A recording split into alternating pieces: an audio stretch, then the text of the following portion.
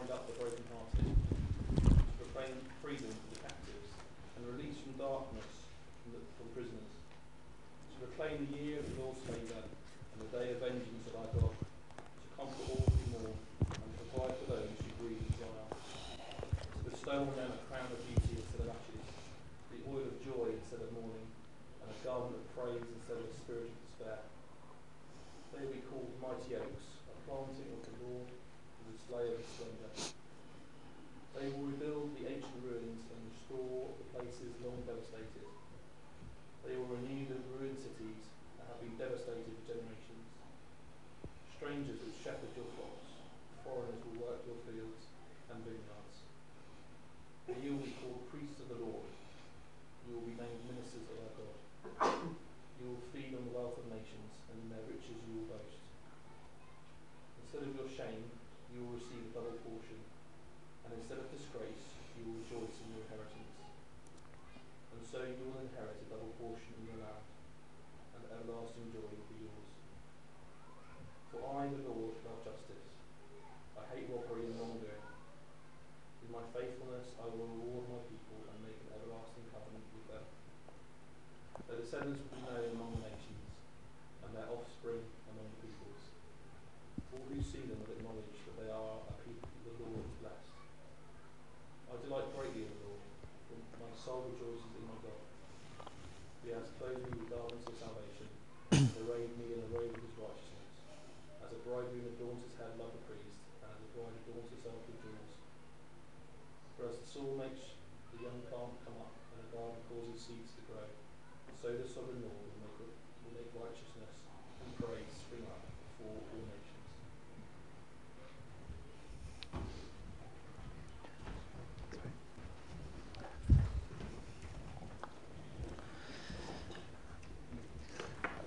We'll pray and look at that in a moment. Before I do, just say, please do come on Wednesday if you can, if you're a member of the church. It's an exciting time for both Grace Church and the Gate Church, and an important meeting. And we'd love it if you could join us next Sunday morning to kind of, send us off on our way. So if you haven't come over to see us before, we would love it if you're able to make it. And because of that, it's kind of, exciting, sad, I'll let you decide, but this is my last Sunday here with you. I want to say thank you very much. And I was talking with a guy from the Gate Church on Friday, actually, and he was just talking where, I guess coincidentally, like we weren't talking about us leaving really as a church, but he was talking kind of with thanks and gratefulness and just talking really warmly about his time in Grace Church. He was someone who was probably only here for maybe a year or something. It was a short time relatively before we went off. And at the Gate Church, we owe you guys a debt of gratitude and thanks, and we've kind of got a gospel heritage that we've inherited from you, and we're profoundly thankful for that. And so thank you. Thanks for putting up with me for these last couple of years. And it'd be good to celebrate together this week. And we've managed to kind of make that transition whilst keeping unified. It's a really good thing that we're going. And God has kind of, there's a guy who, Philip Moore, who runs Acts 29 Europe, talks about gospel goodbyes, which is where it's the difficult goodbyes to say because you're doing it for the sake of the gospel. But he says, in the context of what God's doing in the world, it's well worthwhile because we'll share eternity together. And this feels like a gospel goodbye for us. But we're thankful, and we just invite you to kind of join with us this week to celebrate and enjoy that, and to pray into that together. Let me pray, and we'll have a look at Isaiah 61.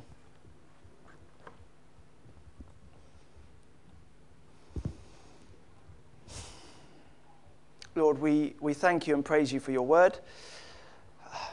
Just so thankful that as we come together and gather as your people, as a family each Sunday, we come to be fed and come to your word to receive from it life.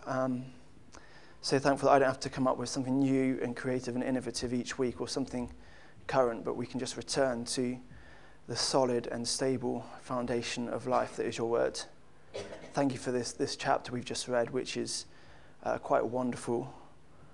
And Lord, I just pray that we'd even just grasp a slice of what this has for us. Pray that you would feed our hearts, feed our minds, feed our souls, and transform us as your people by your word, we pray. Amen. Now, I remember two kind of distinct seasons of life, many more than that, but let me tell you about two distinct seasons of my Christian life. One was for perhaps a couple of years, and during this time, knowing God just came kind of alive to me in this new and fresh and wonderful way, and it was just kind of a season of growth, really, in my Christian life. I saw victory over sin in different areas of life. I had a kind of an excitement about the gospel and a joy in it, more courage in my witness to unbelievers. Was having new experiences and developed new disciplines, new spiritual disciplines during this time. Developed new Christian friendships, which are incredibly meaningful to me and continue to be so. I guess kind of a sense, much this time, not all the time, but of kind of peace and hope and joy, growing in the knowledge and understanding of God, growing in love for others. It was this a wonderful time. Obviously, it wasn't everything like that, but lots of things are great. And often people maybe have this kind of experience at some time. Often when you first become a Christian, we talk about it kind of being like a honeymoon experience where there's just, you see the world with new eyes and things are just exciting and vibrant and yeah, just a great time, really.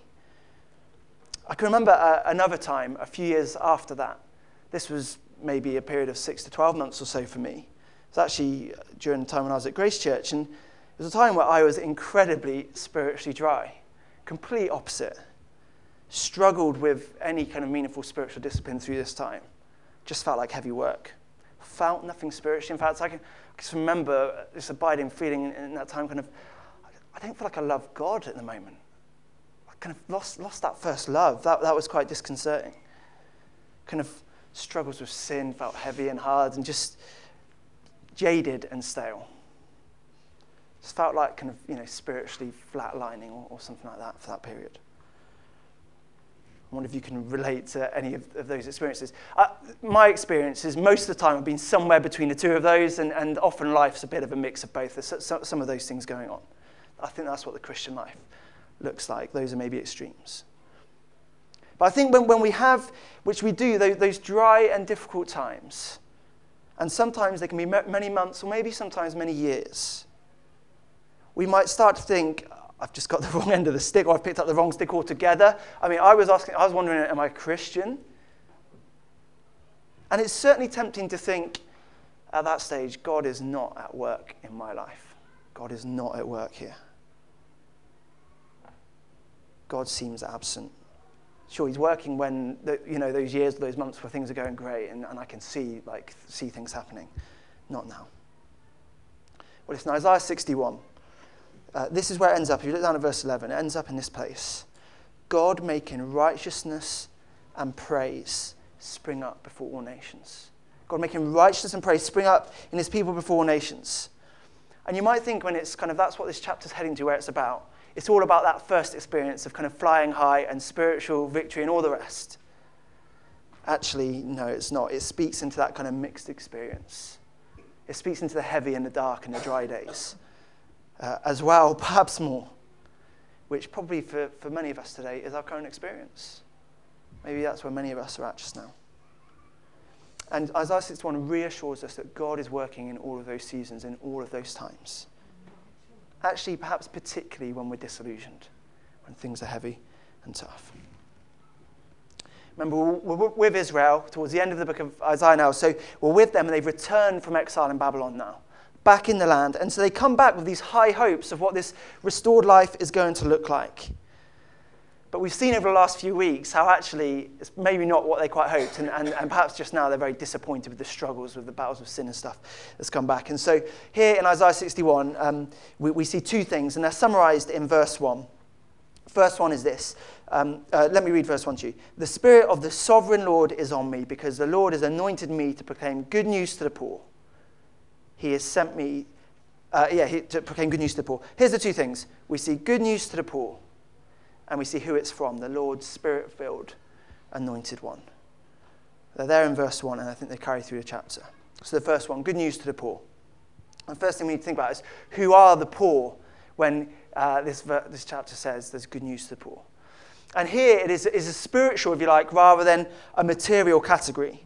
We've seen elsewhere, and we saw it 2 weeks ago in Isaiah 58, God is concerned for the materially poor, for the vulnerable, for the weak, for the needy. He is concerned for their plight, and he upholds their cause. But here we are in Isaiah 61, and when it says poor, it's not referring to those people necessarily, although they're included. This is a description of the spiritual state of God's people. This is them post-exile back in the land, restored to land of promise, yet filled with foreigners all around them who have moved in their time away. Yes, they've got their own land back, but they're still under Persian rules. They're not really this kind of independent, self-governing nation. They're starting to rebuild the religious and the spiritual life of Israel. And yet we read in the Bible that it's nothing like it was before. It's a million miles away. So those who can remember just mourn at the state of things. And so they've got this mixed bag experience. Actually here, in the first few verses, they're described as the poor, the brokenhearted, the captive, the imprisoned, the mourning, the despairing. And there's shame and disgrace. It's all a bit messy. In one sense, I think this is just really frustrating. You're just thinking, come on, like, you're back and there's so much hope and potential for so much change here, and it's just frustrating there's not change. And yet in the other sense, I think it's just profoundly reassuring for me. You know, thousands in our community feel like this. They feel poor. They feel broken. They feel mourning. They feel like they're captivated. They feel shame and they feel disgrace. And the thing is that they think that God, if he is real, would not be interested in them. They say, my life's too messed up.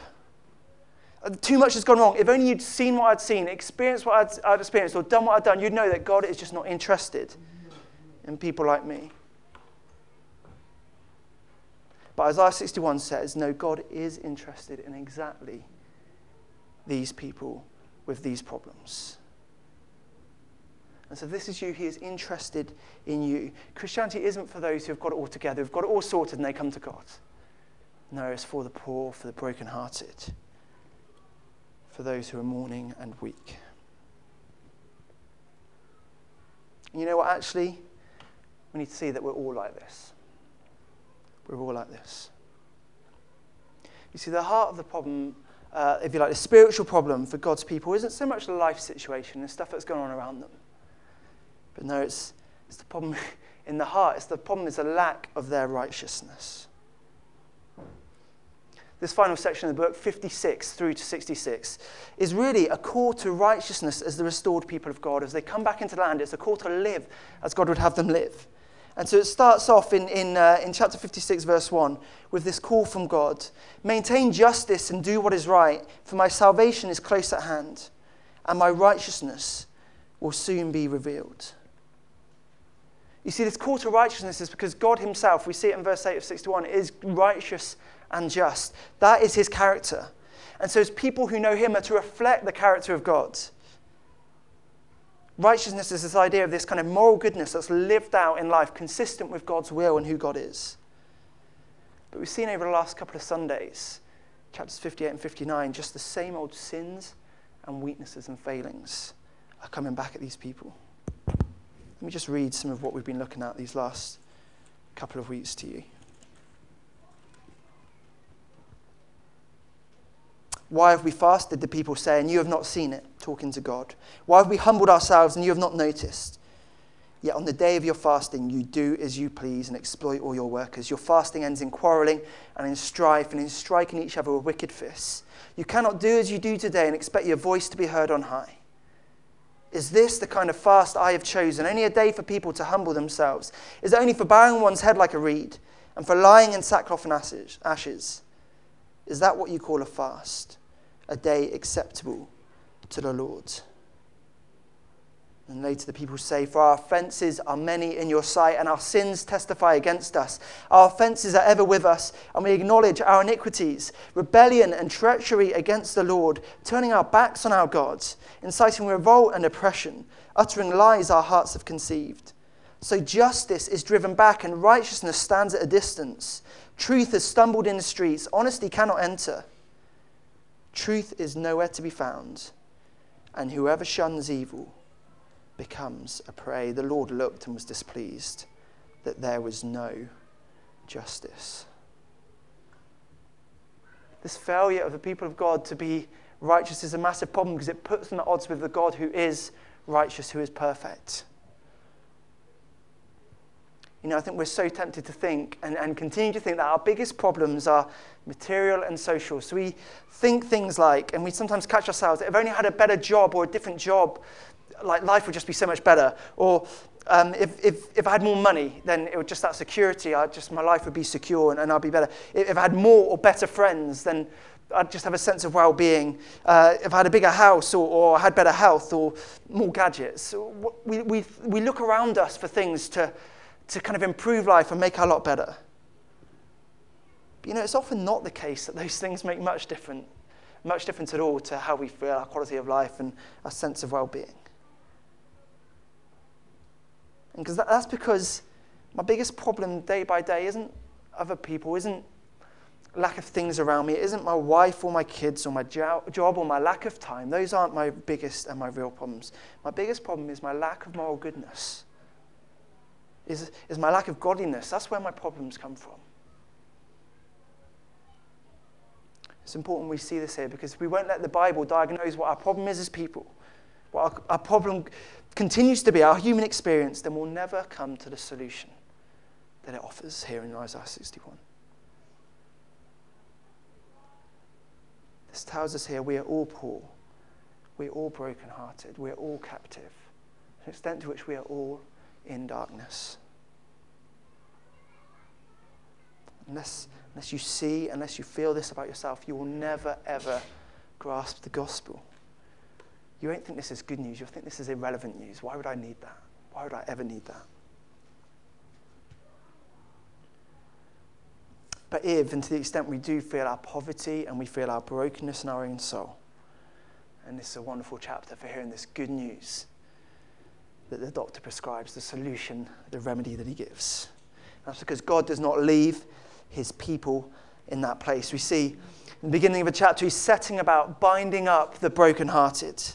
He's freeing captives. He's releasing those imprisoned in darkness. God's righteousness is so great that he makes this everlasting covenant with his people. He commits himself to us and to our change. If you look down quickly at verses 3 and verse 7, there's this one word that's repeated over and over. Simple word, but it's just a beautiful one. Instead. Instead, these amazing reverses going on. God's taking one thing from us and replacing it with the other. Let's look at verse 3. To bestow on them a crown of beauty instead of ashes, the oil of joy instead of mourning, a garment of praise instead of despair. Down in 7, instead of your shame, you'll receive a double portion. Instead of disgrace, you will rejoice in your inheritance. These are like these amazing reversals of the good doctor of our souls. He takes our inner brokenness and restores it to wholeness.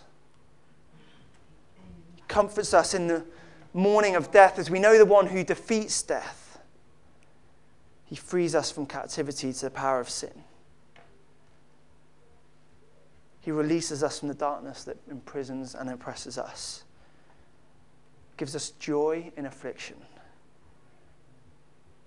Gives us confident praise where there would be and could well be despair for us. The shame of abuse is cleansed from our souls. The disgrace of the potential full consequences of our failings so often averted. This is the kind of good news for the spiritually poor. This highlights this incredible and wonderful good news from God. And at the heart of this good news, at the heart of it, if you like, the pinnacle of it is the unrighteous becoming the righteous. If you just look over the page at 709 at the bottom of chapter 60, verse 21, there's a promise from God that all of his people will be righteous. And the idea there is about a shoot being planted in the ground. And then just a few verses later, in 61 verse 3, we get to the end of that and we read of his people being these mighty oaks of righteousness. It actually doesn't say of righteousness in this version. It did in the version I was preaching from this morning. But there at the end of verse 3, they will be called mighty oaks of righteousness is the idea, a planting of the Lord. And the idea is this, is these shoots that God has planted in the ground are now fully grown into these mighty and strong oaks of righteousness. People actually becoming and living out this kind of moral goodness, this integrity, this perfection of God. You know what comes between that promise in the end of chapter 60 and those oaks of righteousness in 61 verse 3? Where there's a whole lot of brokenness, a whole lot of pain, a whole lot of mourning and despair. But into those situations, there's also this healing, this restoring, this transforming work of what God is doing through these things. Through these very situations, into this very poverty, he is growing his people as these mighty oaks of righteousness. And you see what this amazing work that God is doing in his people there in verse 3, what he is doing it for. It is for the display of his splendor. Or you could say the display of his righteousness, of his goodness, of his glory. That's the amazing thing, isn't it? The purpose, or one of the purposes of God's saving you and working in your life is that he might display his beauty, his greatness, his splendor, how amazing he is to others.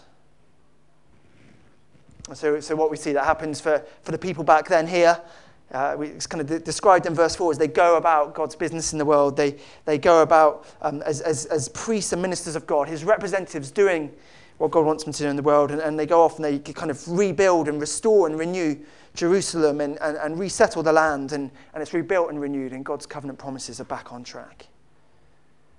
And so also today, God displays his splendor and his glory and his greatness through his church, through his humble church, through the brokenness of his church, where he turns it into beautiful righteousness and the transforming work of that in people's lives. And so that means Isaiah 61 is good news for everyone here today. It's not just those who aren't yet Christians. It's good news for all of us, because it's not just kind of the way in to becoming a Christian, but it's also the way forward. It's the Christian experience. Because we are all the same. Someone's, I don't know who it is, you guys might know, but has described Christians as beggars telling other beggars where to find bread. We're all beggars. We're all greatly in need. Don't you often feel spiritually poor and brokenhearted? Sometimes maybe even imprisoned, sometimes mourning, maybe even despairing. Well, remember the promise here that God is growing us. God is growing his people from these shoots into these oaks of righteousness. And he's doing that through, not in spite of, but through our brokenness, through our weakness and our sufferings and our pain, just as much as our victory.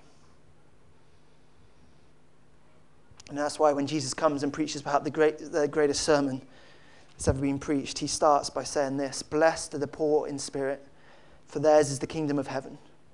Blessed are those who mourn, for they will be comforted. Blessed are the meek, for they will inherit the earth. Blessed are those who hunger and thirst for righteousness, for they will be filled. Blessed are the merciful, for they will be shown mercy. Blessed are the pure in heart, for they will see God. Blessed are the peacemakers, for they will be called children of God. Blessed are those who are persecuted because of righteousness, for theirs is the kingdom of heaven. Blessed are you when people insult you, persecute you, and falsely say all kinds of evil against you because of me. Rejoice and be glad, because great is your reward in heaven. For in the same way they persecuted the prophets who were before you." This is the good news to the spiritually poor. We're people blessed by God, grown into oaks of righteousness to display his splendor in the world. Second thing that we need to see is who's about doing this. Where does this come from? And that's the thing. We see that in verse 1, this is from God's spirit-filled, anointed one. Spirit-filled, anointed one. Spirit-filled means to be kind of empowered and driven and in the direction of the Spirit of God. And we've seen that already in Isaiah as we've kind of gone through. This is, if you like, the promised one who the book of Isaiah really centers on. The man through whom God will work. Before Christmas, he kept on appearing as the promised son, the king to lead God's people, the Messiah, whom the Spirit of the Lord would be upon. In part 2, since Christmas, we've seen him as the suffering servant, who again in the first servant song we see the Spirit of God rests upon. Well, here he is again, the one who is under the Spirit of the Lord, filled, empowered, and directed by the Spirit of the sovereign Lord. Here he's also the anointed one, In the Old Testament, it's the priest and the king are the two people who are anointed in God's people. And being anointed, they're kind of set aside, commissioned for a particular task. Their life is all about one thing from now on amongst the people of God. And so here, this one is also set aside and set on a specific mission of transforming the unrighteous. It's just incredible in verses 1 to 3 how all-encompassing his work is. So he comes, we see several times he proclaims this good message. There's a message, a gospel, good news to be shared with people. But also he comes with this powerful authority that he exercises. So he frees and releases people because he is the authority. There is no authority higher than him, so he can free and release. And yet also there is this compassionate love that is conveyed because he comes and he binds up. And he comforts, and he draws alongside. So he doesn't just kind of give this message from afar and leave us to piece it together and work it out ourselves, work out how to follow. Or he doesn't just kind of come alongside in sympathy and be a good friend, but have absolutely no power or ability to change anything. He's not a distant and far off authority figure with no relatability, no compassion, no understanding of our poverty and our weakness. And our vulnerability. No, his work and his ministry is all-encompassing, and therefore it is all-transforming. He is just what we need, just when we need it.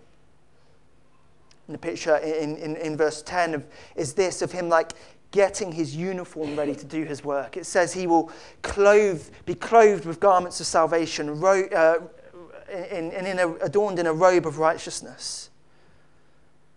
It's like he's getting his uniform on to come and do this task. Clothing speaking of his capacity to do it. He's able to do it, and also his commitment, his willingness to come and save. Actually, the imagery moves on. It moves to kind of the imagery of a wedding day and like getting dressed up for the big wedding day and kind of the wedding best. Showing us this isn't just some kind of transactional, functional thing he's doing, but actually his very task, his very job is to establish the most intimate of relationships with these poor and brokenhearted. Actually, to marry them is the picture. And in doing so, we see here that he ushers in the year of the Lord's favour. That's where it comes in verse 1, this year of grace and release for God's people. In the Old Testament, this was a year, every 50 years, they had the year of God's favour, the year of Jubilee. It was a year where debts were cancelled, slaves were freed, family property was returned. If you'd got into financial difficulties and had to sell your family property or whatever, then at least, at the longest, 50 years, it'd be returned to your family. It would be a kind of economic leveler. It would ensure justice. It would prevent their kind of becoming massive poverty and gaps and that kind of thing. This year of release and freedom and hope for people. And so too, this anointed one, this spirit-filled one, comes to cancel our debts. He comes to set us free. He comes to return everything to us that we've lost by our own bad choices. This is the time of God's favour that he brings. Well, who is he? Who is this man? First of all, of course, it's Isaiah. Isaiah wrote these words for God's people and for that time. And so as God's prophet, he brings the good news, the message of liberation to the people, that God will establish their righteousness. He acts with the authority of God as his prophet, and he comes and he conveys a message of love and compassion and grace. Isaiah is this one. And yet, of course, we know that he doesn't fully match everything that we see going on here. In a little sleepy backwater town of northern Israel called Nazareth in Galilee 2,000 years ago, news of this man called Jesus just started to kind of just spread around out over the place. People knew Jesus. Lad in Nazareth, he had a fairly ordinary upbringing with his brothers. People had known him as Joseph the carpenter's son. Perhaps there were some questions about the legitimacy of his birth or something, so maybe he wasn't greatly popular, but not much had happened in his life that was particularly significant. He got to 30 years old and he just starts to teach in some of the towns and places around Galilee. And he just starts to create a bit of a stir. So there's just people are kind of starting to talk about him. And this doctor called Luke tells us what happened when one day Jesus goes to the synagogue as people are just starting to talk about, have you heard about this, what Jesus is saying? Goes to the synagogue in his hometown of Nazareth. And Luke says, it's a wonderful little kind of reference. He says, he went in the power of the Spirit to the synagogue. Just kind of referencing this verse 1 here. Goes in the power of the Spirit to the synagogue. And Jesus goes and he takes the scroll in the synagogue. They had the scrolls of their scriptures. He picks up the scroll of Isaiah and opens it up to chapter 61. And he reads from verse 1. He reads this. He reads, the Spirit of the Sovereign Lord is on me, because the Lord has anointed me to proclaim good news to the poor. He has sent me to bind up the brokenhearted, to proclaim freedom for the captives and release from darkness for the prisoners, to proclaim the year of the Lord's favor. He stops reading, he rolls up the scroll, gives it back to the attendant, and he sits down. And Luke says that there's just kind of there's this pause, there's this anticipation. The eyes of everyone look at him. And in the synagogue, you sit down to deliver your sermon. It's just this pause. Everyone's just kind of captivated and looking at him. And he starts and finishes very quickly an 8-word sermon. Bet you wish you had them. And this is his sermon. This is what he says. Today, this scripture is fulfilled in your hearing. Today, this scripture is fulfilled in your hearing. This is the very start of Jesus' ministry. He's just had his baptism and temptation. He's just started to teach around. This is the very start. And so this is how Jesus decides to introduce his whole ministry. This is how he says, this is what I'm here for. This is who I am. This is what I'm here to do. This is what I'm about. I am the promised one in Isaiah 61. I am the Spirit-empowered one. I am the one who is anointed for this task. And so Jesus, we see as we kind of read through Luke and see him go on, he comes with a message of good news. The good news to the spiritually poor. He demonstrates over and over that he has authority to free and release that none can resist. No powers, no people can resist. And again, he shows he has the compassion and the love and the grace to comfort and help and draw alongside the brokenhearted, the mourning, the despairing. And actually, Jesus clothed himself with the garments of salvation, with the robe of righteousness. He put on, if you like, his wedding best for his bride. But it wasn't, I guess, the beautiful and expensive outfit that we might expect someone to put on for their wedding day. Actually, his wedding best looked like a crown of thorns. It looked like this kind of bloody, seamless robe that he wore up to Calvary. It looked like nakedness and a beaten and torn body on a cross. That was his salvation outfit. That was where his righteousness was shown. That's where his righteousness was given to us. And that is what it took for God's Spirit-filled, for God's anointed one to be able to proclaim this good news to us, to proclaim the freedom and the liberty and the grace that comes to us in Isaiah 61. That's what Jesus spoke about when he preached that sermon right at the start of his ministry in Nazareth. That's what he was talking about, that he was here to do. And it's what we need, those of us who are the poor, who are the broken, who are the needy ones. If only we will recognize that as us, that is exactly what we need. And you know what? This is the work that Jesus still lives to do today. If you look back at verse 61, verse 1 and 2. Jesus' quote stops at to proclaim the year of the Lord's favor. The next line, and the day of the vengeance of our God. That, it's interesting, one thing. It's a year of favor and a day of vengeance. I think that's helpful. But also, perhaps more important, that day is coming. There is a day of vengeance coming, but that wasn't his ministry when he first came. When he first came, his ministry is one to proclaim the year of the Lord's favor. There's a day when he's coming back in vengeance to judge all people. But if you like, today we live, if you like, kind of in the pause between those two lines. We live in that comma where today is the day of God's favor. Today is the day, the time of grace and release and freedom and liberty available to people. Today is the day where God is making righteousness spring up before all nations, where God is establishing his people as oaks of righteousness. I think it would just be helpful as we close just take a moment, kind of each of us personally, to reflect. I wonder what season, if you like, of life you're in at the moment, what's kind of going on for you spiritually at the moment, and what Jesus might be doing in your life just now, where you might be aware of or see your poverty and captivity and brokenness. But also where into those things the good doctor of your soul might be springing up and growing in you righteousness, so you stand firm and resilient and strong in him.